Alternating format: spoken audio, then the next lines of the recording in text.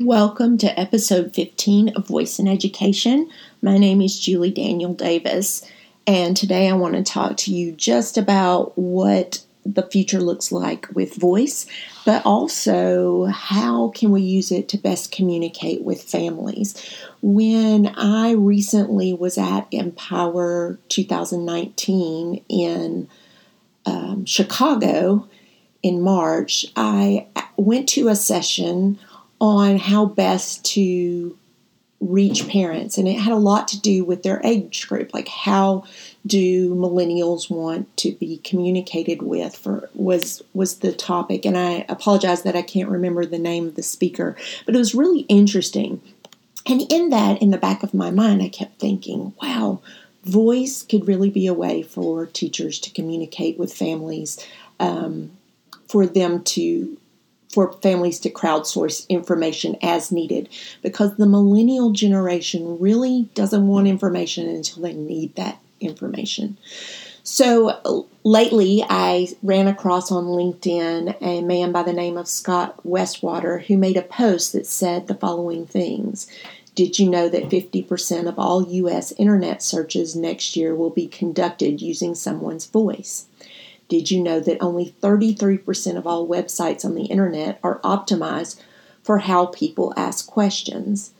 And did you know that Microsoft is now predicting that 75% of U.S. homes will have at least one smart speaker by the end of next year?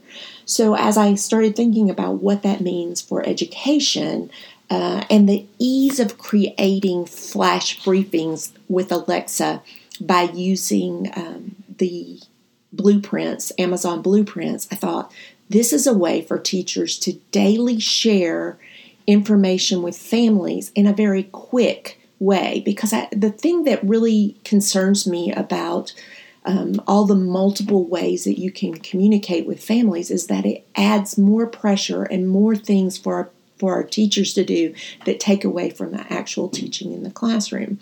So my thought was, a flash briefing is a pretty easy way to update daily things or weekly, things that you want the families to know, and then they could ask Alexa while they're sitting at breakfast.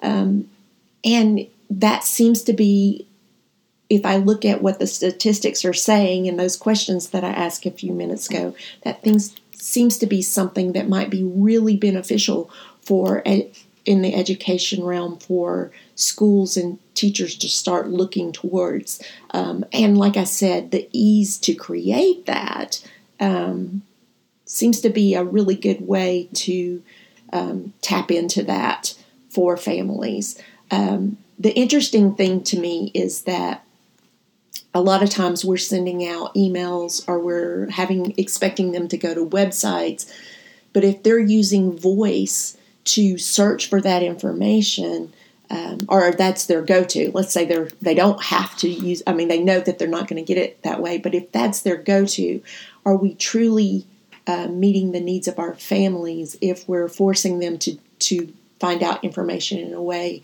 that's not useful for them in everything else that they do?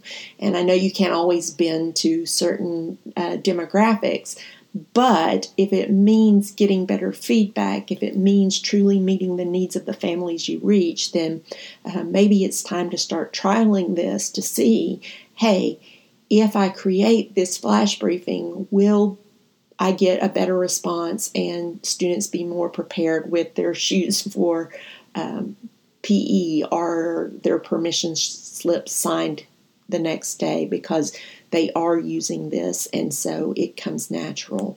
That's something I'm thinking on and considering, like, how do I help teachers create this opportunity for their classrooms and see it not as just another thing, but as a thing that makes a difference. And wondering, is that something we can trial to see, yeah, really it is helping. For instance, the speaker at Empower 19 suggested that with K through second graders, she actually is suggesting that once a week the students use Seesaw, the Seesaw learning platform, and have the students kind of create a video news briefing for their parents of here's what you need to know about what's going on at school this day.